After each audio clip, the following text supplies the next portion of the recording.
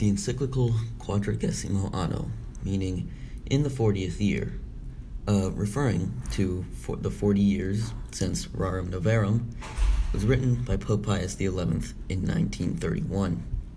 Pope Pius XI's real name is Ambrogio Damiano Achille Ratti. Was born in Italy on the 31st of May in 1857. He became Pope in 1922 and died February 10th, 1939 at 81. He made the Vatican a separate country from Italy on February 11th, 1929 during the reign of Mussolini. Said the Vatican would remain a neutral country in all affairs and only intervene as a religious leader. As Pope, he openly denounced Nazism and all forms of racism and doubled missionaries.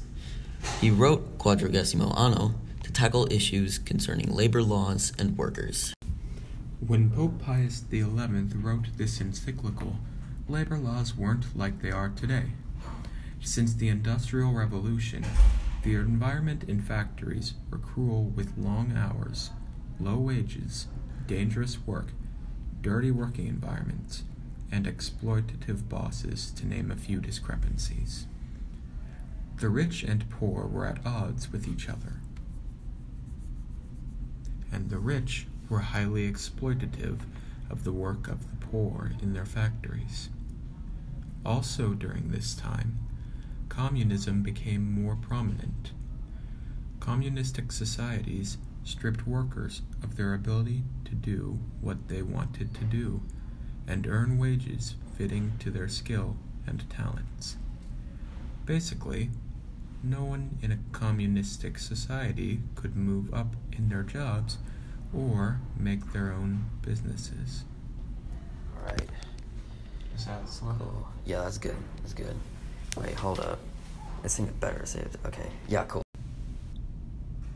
Pope Pius stated that no economic progress would be made if the rich and poor continued to fight each other like this.